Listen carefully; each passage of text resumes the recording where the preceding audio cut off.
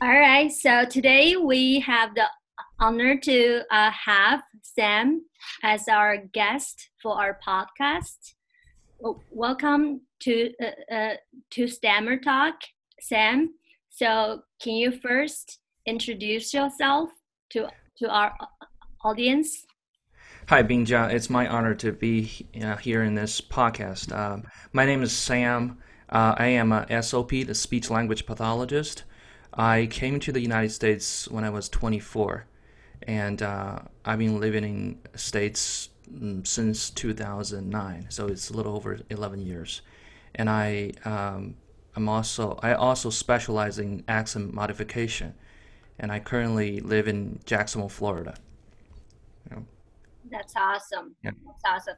So, Sam, I know that since now I am SLP graduate student, I know that very few Chinese people are in the program and very few guys are in the program. So I am wondering why, Sam, you would have made the choice to become an SLP in America and tell us why. Okay. Well, it was totally accidental. Yeah. In the beginning, I came to the United States. I wanted to study teaching English as a second language, and I realized that probably there's not many need for that in America. At least that was my thinking at the time. So I keep looking for other alternatives. So this friend, she is also from my hometown, and she was very successful, and she still is very successful in the area of speech and language pathology, and she is an SLP. And she told me, hey, why don't you look into this field? It's really good. And I was my major back in college was English literature when I was in China. So English, I've always loved and have this enthusiasm in language. And I look into this program, I figured, wow, so I can actually using my expertise and knowledge to help other people, and this sounds like a good idea. So that's how I get started. But little did I know that I was the only man in my cohort, and I was the first international student and first Chinese student ever in the whole graduate program, in the whole department. So I was talking about the glass ceiling. I thought the glass ceiling was bulletproof. That's funny. Yeah. That's funny.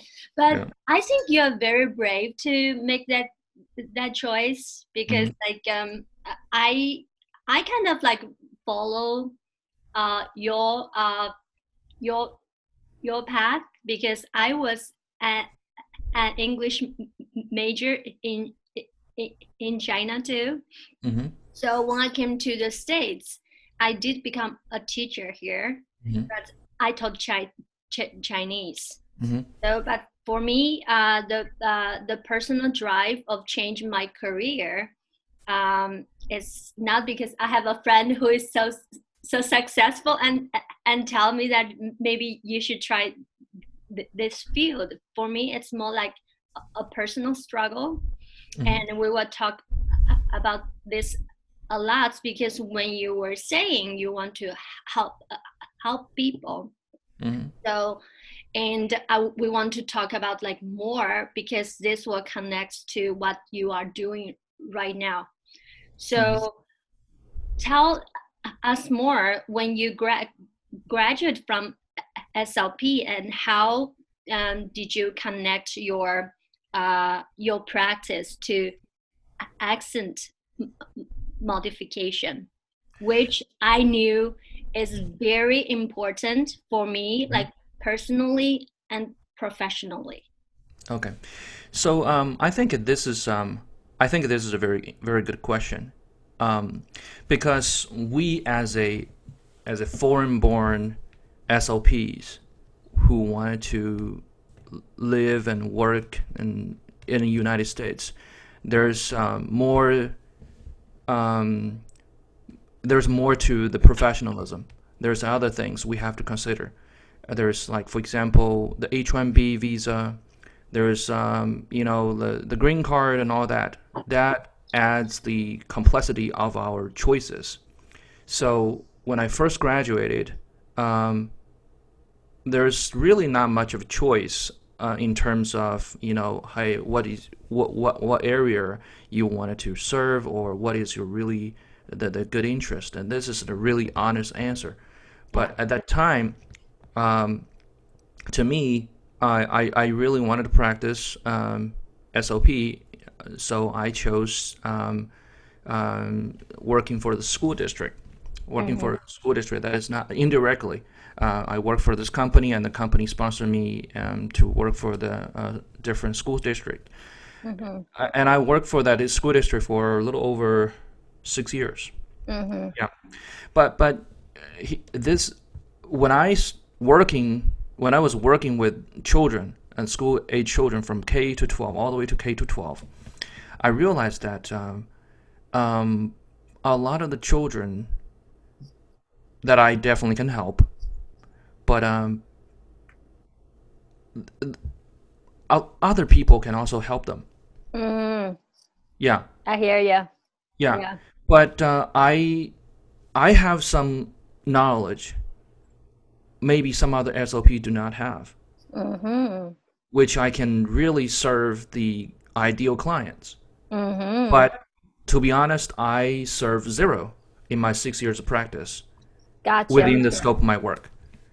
Yeah, I think that's a very bold move, because if you stay at the school system, your job will be very secure. Yes. You don't have to look for your own clients. So, but when you started your own own practice or your own path, it's like you have to find your target clients, and that took a lot of courage. Yes, it's not easy, I have to say, because when I was working for this big company and working for my clients, I really don't have to worry about who do I serve. It will be given to me. Yeah. And it's really easy. I know my work. I just I was very good at it. And but I just don't have that level of we should call it joy in the end. Yeah. It's like everything is expected. Every 2 weeks you get a paycheck. And this job is secure and nice. Not that I don't love SLP. I think this is a very cool job. I love it. I got you. It just I probably wanted to make that move to really no longer lie to myself. I really want to do something that really make contribution. And really gonna help some people, and really gonna make me feel good. Yeah.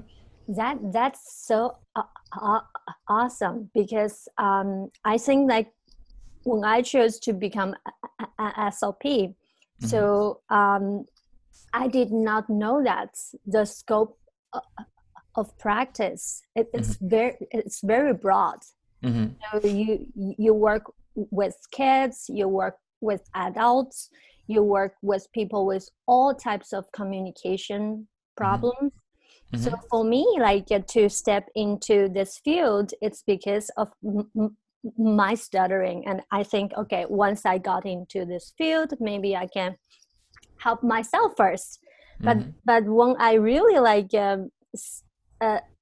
started to learn about the field, I have noticed that stuttering is a very, very small area, but I really like what you were saying. So it's why this job needs Sam. If someone else can do Sam's job, like why am I here, right? So I really think when you started to think about that, it's like how I become me. I really think like you are on this path in a way we say self actualization. It might be a big word, but I do think like I can tell from our very brief communication, you are taking all this like leaps in your career or in your life to be on this path, and I definitely respect you for doing that, because I really think when you connect your own passion, like your own experience with your job, that's where the chemistry happens. Yeah, I totally agree with you. I recently stumbled upon this notion. It's from Japan. It's called ikigai. I'm not good at Japanese, but I think what it means is life purpose. So basically, it's like 4 petals of a flower. You got what you are good at, and what the world needs, and also you get what you can pay for, and also what you want to do. So if you just search for one petal, you get some void in you. For example, you just do what you're good at, but maybe the world doesn't need it, or maybe you cannot get paid. Yeah, or if you just focus on what gets you paid, then you probably will also have some kind of void.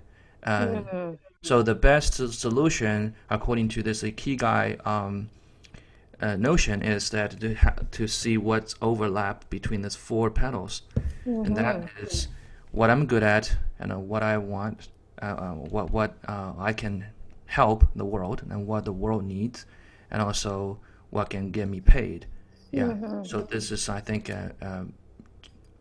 this is an answer for all of us when we're talking about the professional or career or business. We have to find the balance in these 4 areas. It's beautiful. I like how like you talk about all these 4 petals. It's like the flower of life. That's very nice. Yeah.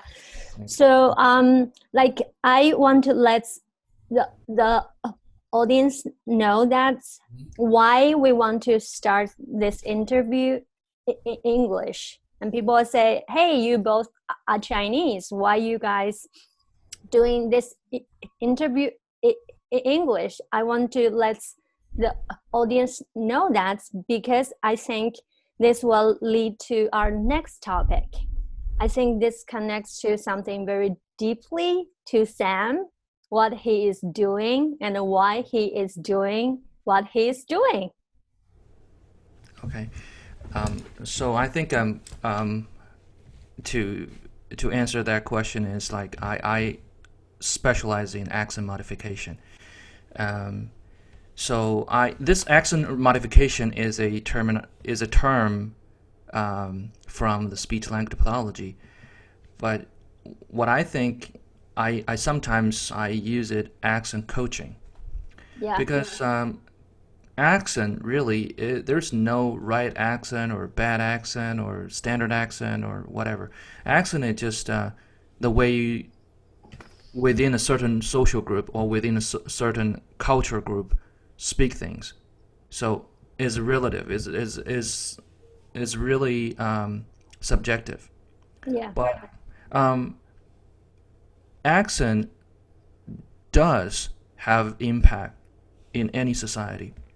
That's why you see the politicians, newscasters, leaders, actors, actresses, they all seemingly speaking the same kind of accent, because that's what everybody accepts. Yep. Yeah.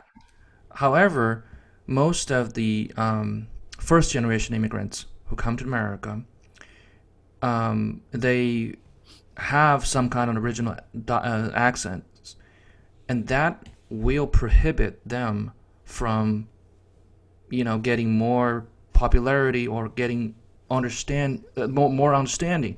The simple reason is when you speak with an accent, there's compromise in the message, and language is essentially thoughts. When you are saying something, you are conveying these thoughts, and there's emotion inside of it.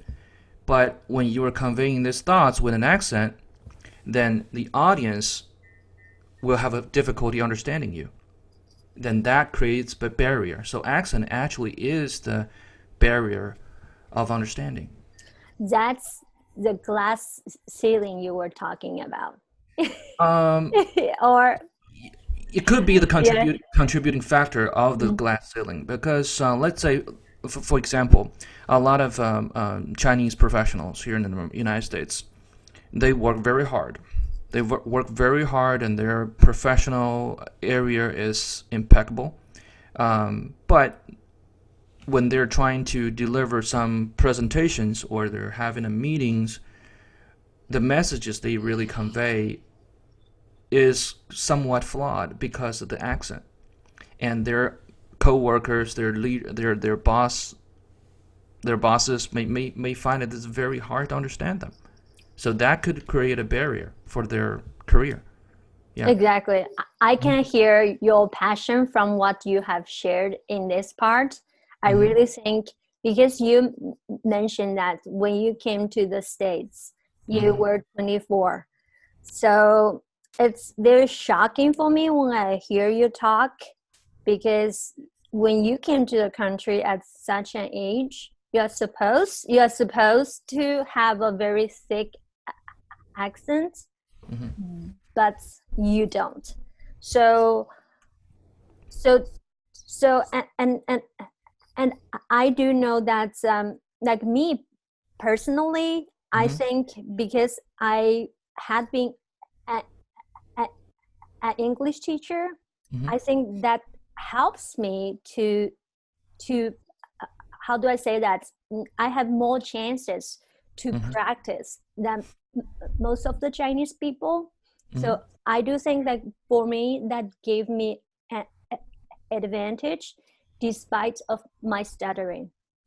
So like sometimes when I communicate with the native speaker, when I was talking to them or my Chinese friends were talking to them, they will tell me secretly, say, "Ja, we find you are easier to understand, even though you stutter. But like some of your Chinese friends, they don't stutter. We can't understand them."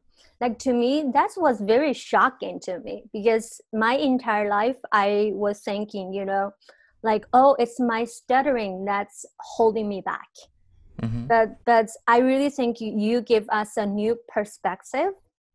It's like sometimes like an impairment, like stuttering, can make people feel like that they have been held back.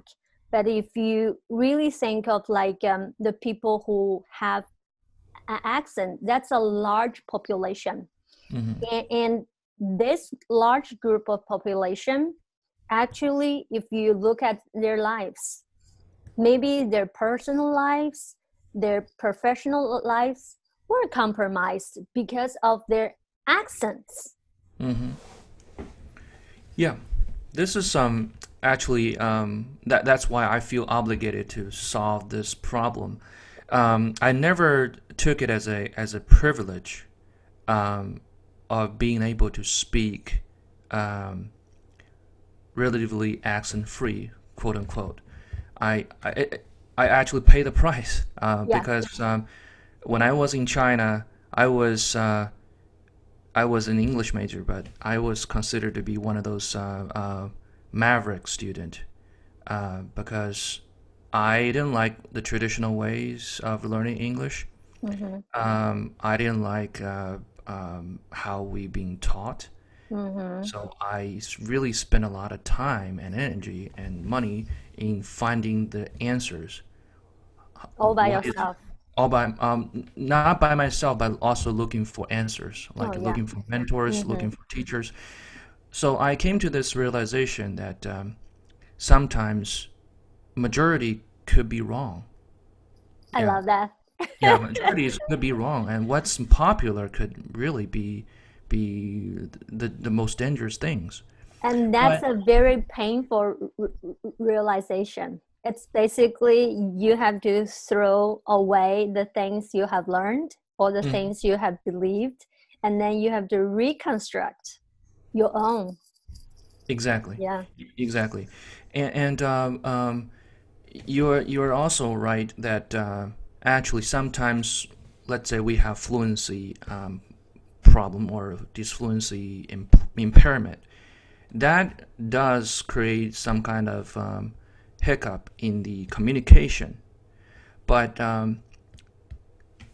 when, let's say when we're stuttering, the audience, they are expecting this conversation to be, the pace will be slow, and so they will be expecting to accommodate the speaker.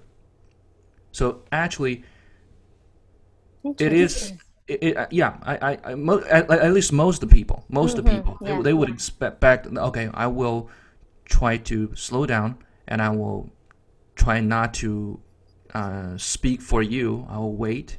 So, and I'll expect that this probably will be a little bit longer, and so that the outcome is still going to be good.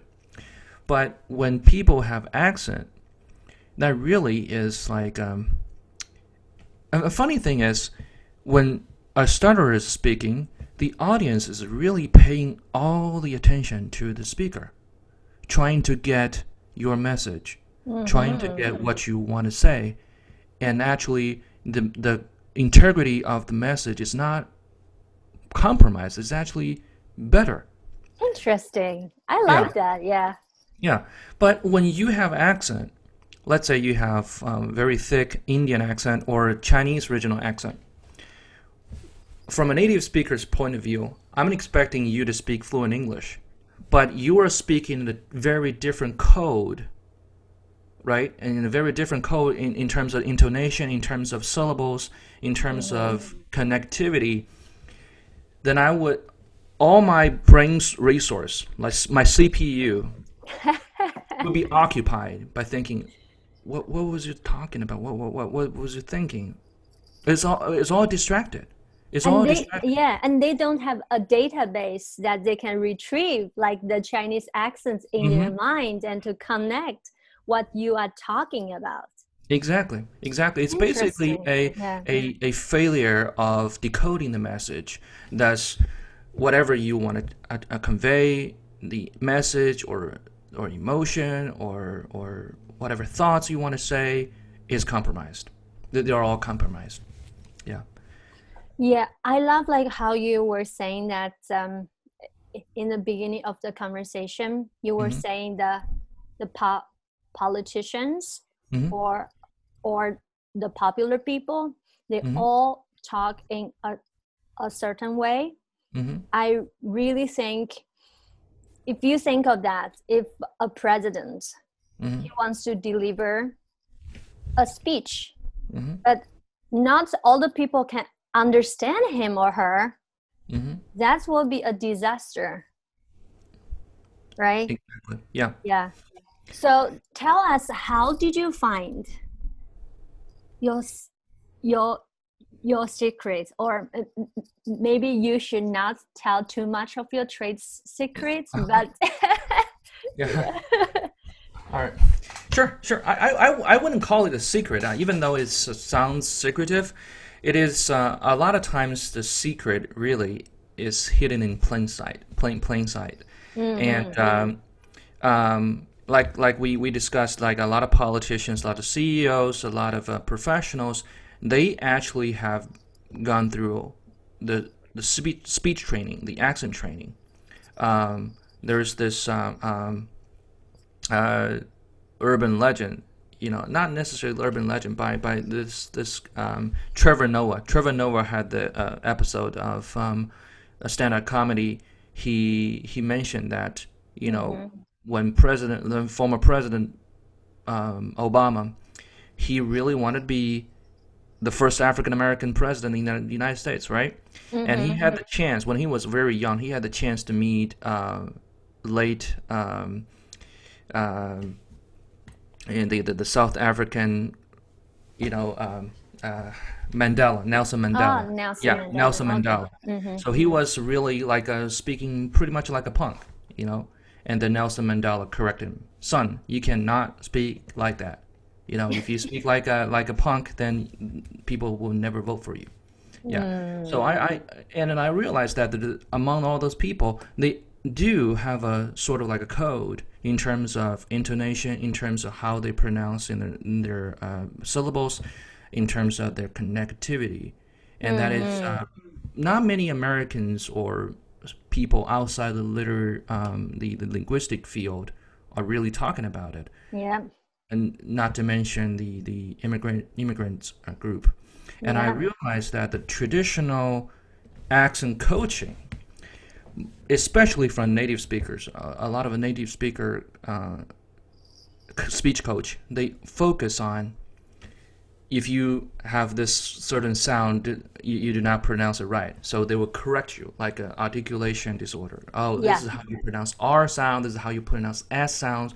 They only focus on that. That is just one biggest mistake, I would call it, because that's only the output.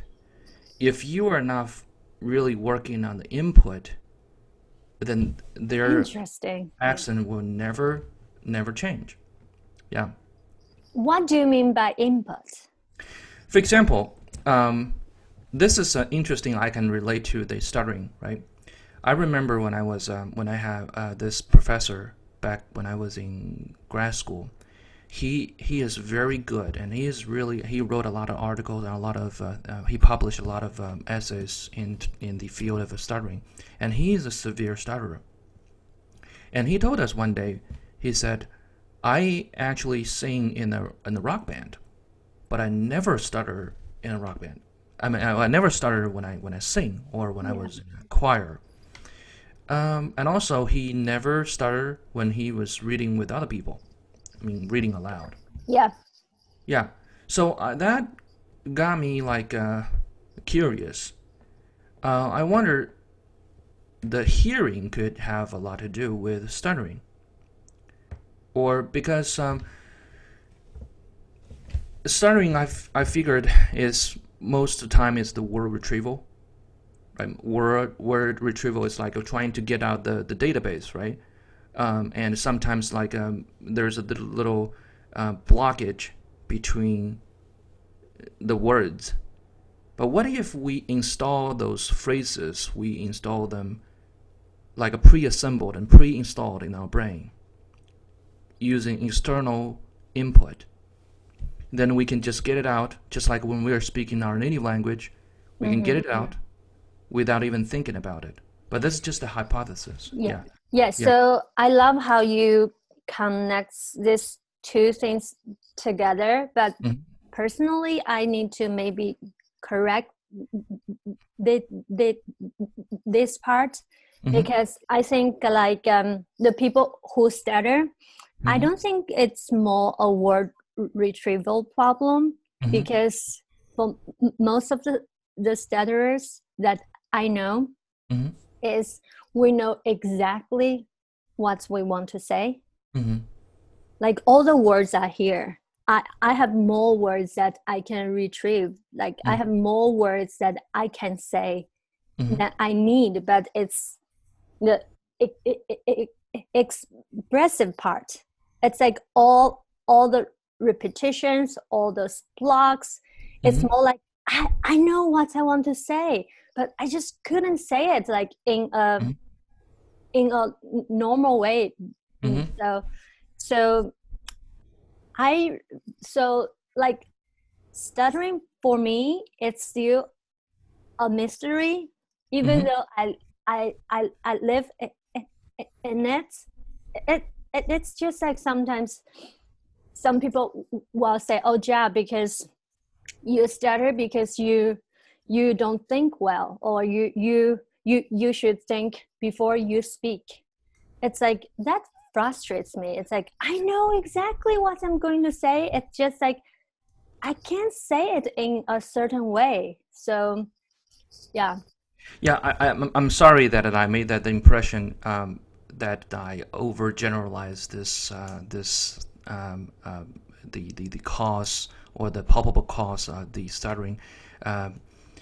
I think I remember clearly that when I was in grad school, the professor who taught the subject of stuttering, he said, even right now the field, they're still trying to figure out what is the cause and what is the real, like a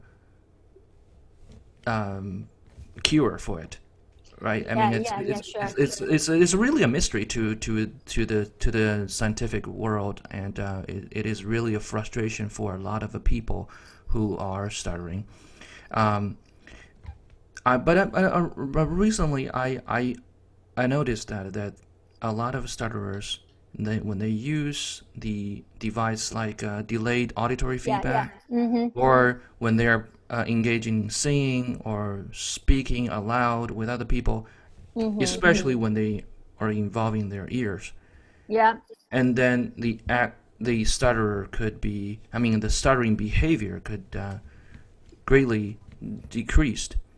Yeah. And I spent a lot of time researching and studying the accent. I figured if we only focus on speaking, you need to speak like this, you need to speak like the way Americans speak, or let's say you're a stutterer, you need to speak like a normal fluent people speak. Okay, only practice your speaking. I think that is not going to solve the problem. Yeah. I love how you emphasize on listening, because actually I do think like most of the people who are learning a second language, we think we are listening, but actually we are not active listening in a way, because they were saying like why like the people they have accents. It's basically it's not because like you have different tongues, you have different articulators. It's basically your perception of that sound. It's not profound enough for you to hear well, and then you can produce exactly what you have heard, right? Yeah, exactly. So that is why I think the biggest problem for the accent modification field in the United States, especially in the United States, is neglecting the fact that of neglecting the output. I mean, the input, which is to provide enough listening training and ear training. And I can also relate to like how we learn language, either from first language perspective or second language perspective. I have a son. He just turned 3. Oh, and that's so adorable. Yeah. And I observed how he, from the moment he started to speak his first word till right now, he's pretty fluent in Chinese and English, and he can speak a lot of complicated sentences and stuff like that. I noticed that the hearing part is really, really essential. The input, right? The input, the input. And also you can, a lot of times when he hears something, he would just repeat it over and over and over. He repeats it over and over. Amazing. Yeah, until he really master it. Yeah. So I think the secret in accent training really is to increase the awareness of input. Yeah.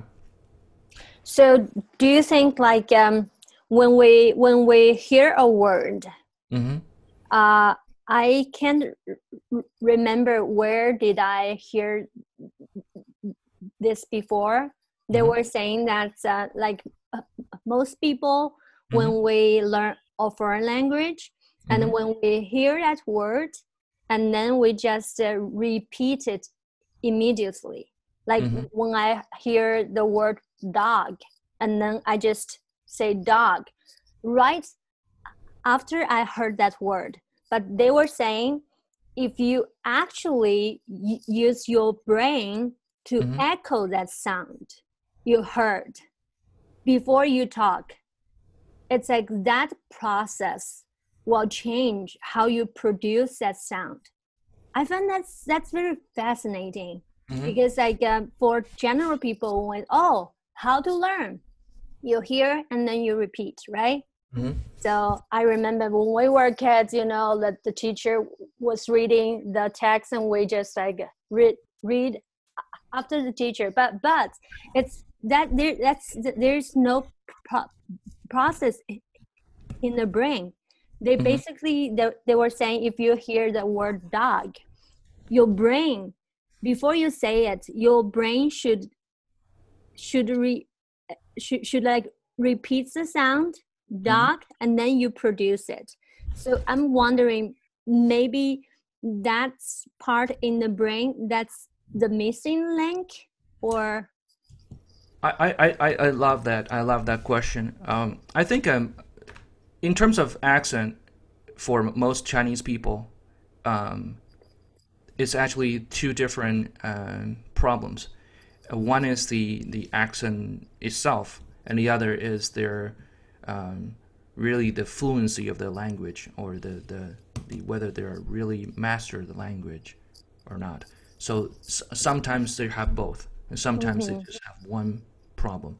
And also, like, I totally agree with you, because if we only involve one modality of our brain, then the language is really going to be very abstract. And we can use this analogy, for example, and you and I have WeChat, right? Yeah. We actually stumble, you add me within the group, and let's say you did not have a logo or profile avatar picture for you, or I only have a very vague picture of you, and I don't even use my real picture as my avatar. And you see my name, Sam Shah, and I see your name, Bingjia. And then we just engage in some like a chat, like we type to chat. Then you and me, we never met, we never even talk over the phone, and we will probably remain, WeChat friend, right? Yes. There's no chance you and I meet in real person, we could recognize each other. Yes. Right? Yeah. But if we meet on Zoom, we meet on over the video chat, I see your face, you see my face, I hear your voice, I see your facial expression, and so all this are simultaneously registered in our modalities, multiple modalities. And even if we meet in real person, let's say if we meet in some other occasions and we shake hands, we sit down and grab a lunch and we talk, and those will even create more, like input for your modalities. That's why people get to know each other if they meet more frequently, if they get to know each other through different occasions. They will become friends. They sometimes even become lifelong friends. But if we only, like some people, they only meet, we all have like hundreds of Facebook friends, but we know that a lot of Facebook friends, we do not know them. We just add them, but we never even talk to them. Yeah. This really goes back to the importance of communication. I really think like people like us, like why we do the things we do, it's because we know that communication, it's a human needs and a human rights too. So I do think like sometimes when we talk about things like the accents or stuttering, it can be taboo to people. because people don't want to hear that, oh, like Ja, you're not successful in America. It's because of your Chinese accent. It's because of your stuttering. And you will immediately feel bad that, oh, wow, being a Chinese, is that bad? So like you started to like doubt yourself and you don't want to hear the things. But I really think like today we can just like what we are talking about here, it's like it's so real, even though we have never met before. But today when we met, I feel that, because of the way we communicate, I guess, because like we cut all the BS, it's just directly say what really matters. So when we talk about the real stuff, like, yes, we know a lot of Chinese people that I know, they don't stutter, but they're not as successful as they are supposed to be, right? It's actually because of their accents.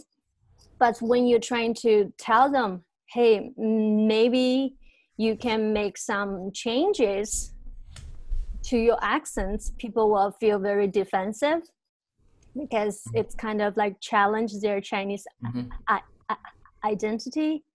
Or this goes the same with the people who stutter, because I know that for a very long time, nobody can talk about my stuttering, because I feel like if you point out that I stutter, it's like I feel like, so defensive, because I don't want to like make some changes in a way.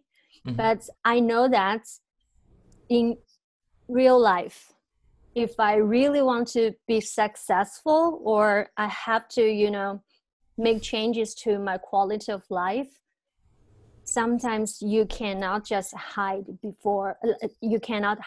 behind all those fears.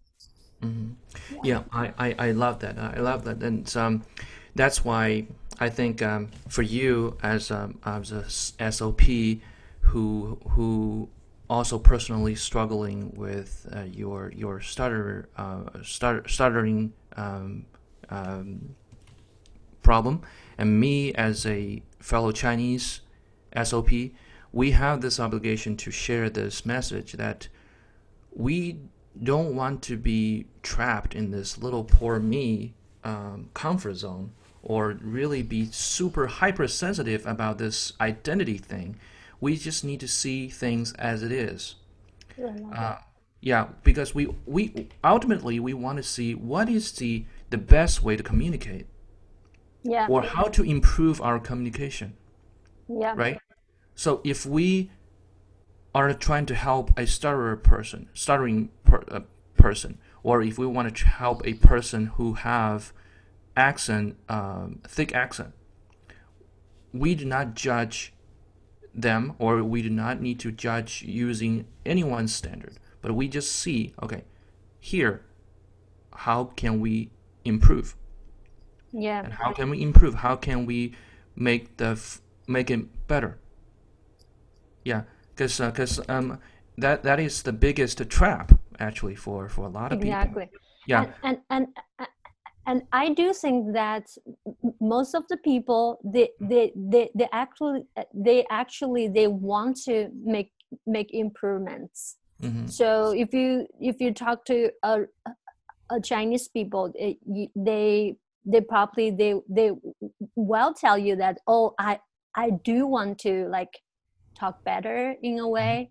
So but I really think that's when they don't know how, when they don't know the steps, or when they don't see hope, and they will feel discouraged. That is what we as professionals we can help. First thing is to raise the awareness, so people have to realize there's a problem, but also there's a solutions that we can help. I love it. And so I admire you, because you've been struggling with this for some time, and you wanted to help yourself but most importantly, you want to help this community and people and beyond your personal interest. And I especially admire the SLPs who struggling with stutter, because I've seen several. I've seen a lot of SLPs with stutter, and at first I was like a little bit in the very beginning. I have to be honest. I was a little bit. I have this question: if you have stuttering, how can you solve other people's stuttering problems, right? Exactly. I think that's pretty common for a lot of people. Yeah. But then I realized, wow, this notion is very brave. And also, you have this ultimate drive and motivation, not only to look for the answers, and you also will help using your own personal experience to help others. And same goes to my profession. Yeah, exactly. Because I came to the United States when I was 24. I already passed quote unquote ideal or golden age of learning learning English, but I was able to face my own fear, to take the challenge to become a speech therapist and to help other people. That itself is a testimony.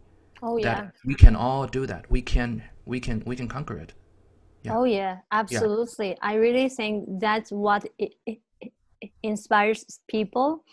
So when I was thinking of becoming a SLP, I had all those doubts. It's like people would say, you stutter, like how can you work with the people who have communication disorders? They will say, hey, you cannot even communicate like well, like how you can teach us.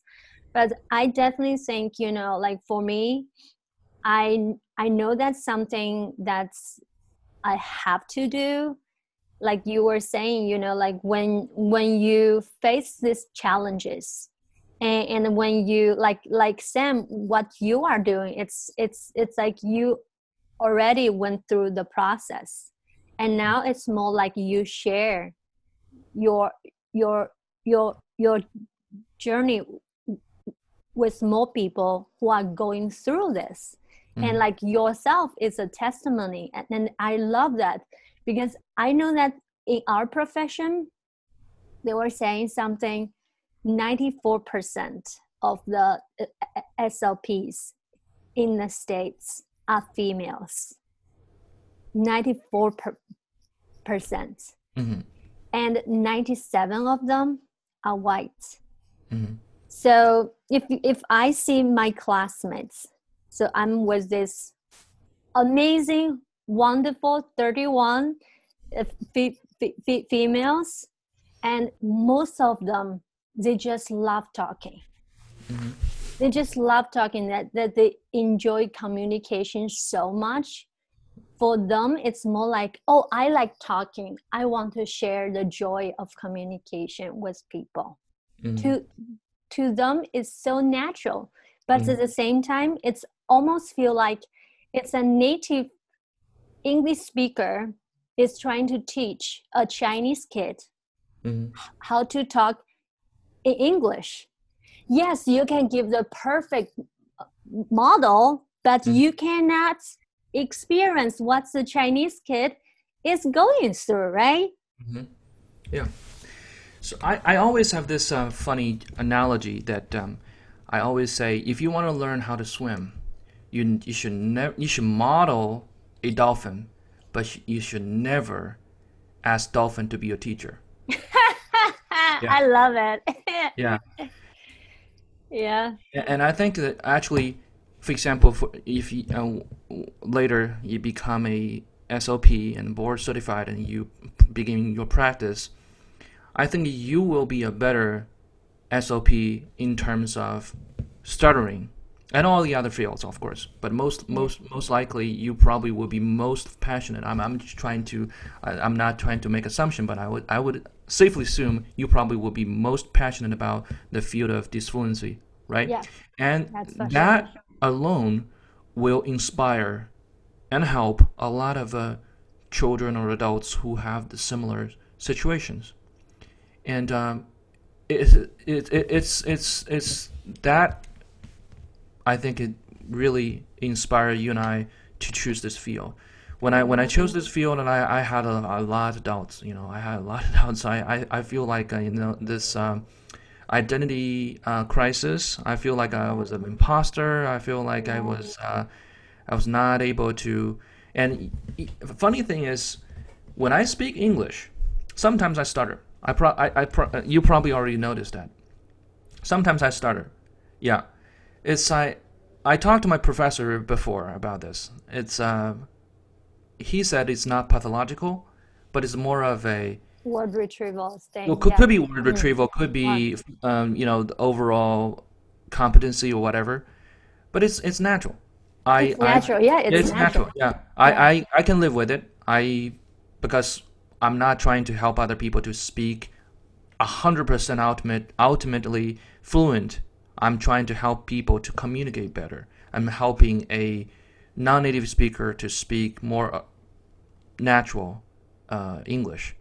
I love that. I really think it's like for the longest time, I was like, my goal is to become a fluent people, like of normal people. But you're right. Normal people, they are not 100% fluent. It's not natural. Mm-hmm. Yeah, I think the most important thing about communication is really the thoughts and the emotion. So if we can get the emotion and the thoughts without compromise convey to the audience, I think our goal has been met. Yeah. Yeah. For example, when I talked to you, of course, in the first couple minutes, I noticed that I need to accommodate, right? I need to adjust. Mm-hmm. But because I had this expectation that I know that you told me that you are a stutterer. Mm-hmm. I'm expecting that.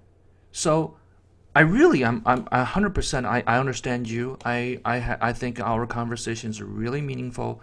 And this is a very good and enjoyable conversation. However, if we're not, we are fluent, let's say we are fluent 100% of the time, but the topic, the thoughts are all over the place. We are all distracted. We're all not focused on each other. We just play with our phones or look elsewhere thinking what I'm going to eat today. And then that's not going to be a meaningful, constructive conversation. It's not going to be a very good communication. Yeah. So I think we at the end of the day, we focus on how we communicate better. And to be fluent, it's just one part of the equation. Yeah, probably not even the most important part. The most important part is how do we really communicate in a way that our audience can understand us better. I love it. I really think you are talking about the holy grail of communication. It's basically you don't focus on like how you. It's like what you were saying. It's like it's all your thoughts and all your emotions, or the words you are saying, you mean it. And when you were talking about that, when people talk with the people who stutter, they paid extra attention. And I think that's a great point, because before, when I was so insecure about my stuttering, like when people stop and listen to me, I will feel so defensive. It's like, now you are going to see my flaws. and you pay extra attention to my flaws. And that's really, really make me like even more insecure. But when you were saying it's actually they want to like know what you're trying to say. It's like the people are not, they paid attention because they know that you stutter. That's why they want to get the most out of you. But it's not because they're trying to like, you know, pick on you or trying to see your flaws. Mm-hmm. I really think if we apply this to the accent reduction, mm-hmm. we probably will have more courage to make all these mistakes, but more like value the process. Because I know that a lot of like my people, like my community, mm-hmm. that the Chinese community, they will say, oh, I'm so afraid to talk to a native speaker because mm-hmm. if I open my mouth, I will think, oh, they speak better English than I do. Like, why I bother to open my mouth, right? Mm-hmm. So I really think that's why this connects to your job. You don't call it accent modification, but more like accent coaching. Mm-hmm. I really think that coaching part is very, very important because you are not just change how people talk. It's more profoundly you're trying to change how do people perceive and how do we think, how do they think about their accents. Exactly. It's like because we wanted to present the whole self, 100% of yourself. You don't. A lot of people when they have accent, they are like the compromised or discounted version of themselves. Say this person when he speaks Chinese, he is very, very fluent. He is very charismatic, but humorous, funny, right? Yeah. Funny, but you will see when he's speaking English to his cohort, to his colleagues and clients, he or she becomes a different person. Exactly. It's like it's unbelievable. And it's sad. Like he is so talented. He has lots of knowledge, has a PhD degree, and years experience. How could he be like that? And then that's also going to take a toll for him in terms of self-confidence and also the self-esteem. And I think mentally it's not going to be good for him or her. Exactly. Yeah, but I like how you mentioned that's a he, not a she. So mm-hmm. because I know that among my friends, mm-hmm. like the Chinese females, I would mm-hmm. say they are more communicative. It's like they communicate more than the mm-hmm. Chinese guys to talk with the native speakers. So I do think like I respect a lot what you are doing because you are a Chinese guy who we were thinking you represent this group that's do not communicate very well and do not want to make mistakes or do not want to lose face. You mm-hmm. want to like be cool, right? Mm-hmm. But I really think like your personal journey, I can tell from like how you talk to me today. It's like this must be like years of, you know, self-improvement or all those all those hard work that you have done all by yourself or look for help. So yeah, it's very impressive. Thank you. So I do like that your observation that in reality, yes, it is true that more men struggling with accent problems, and men are more susceptible of the ego Yeah, it is true because I struggle with that. Not necessarily accent, but some other areas.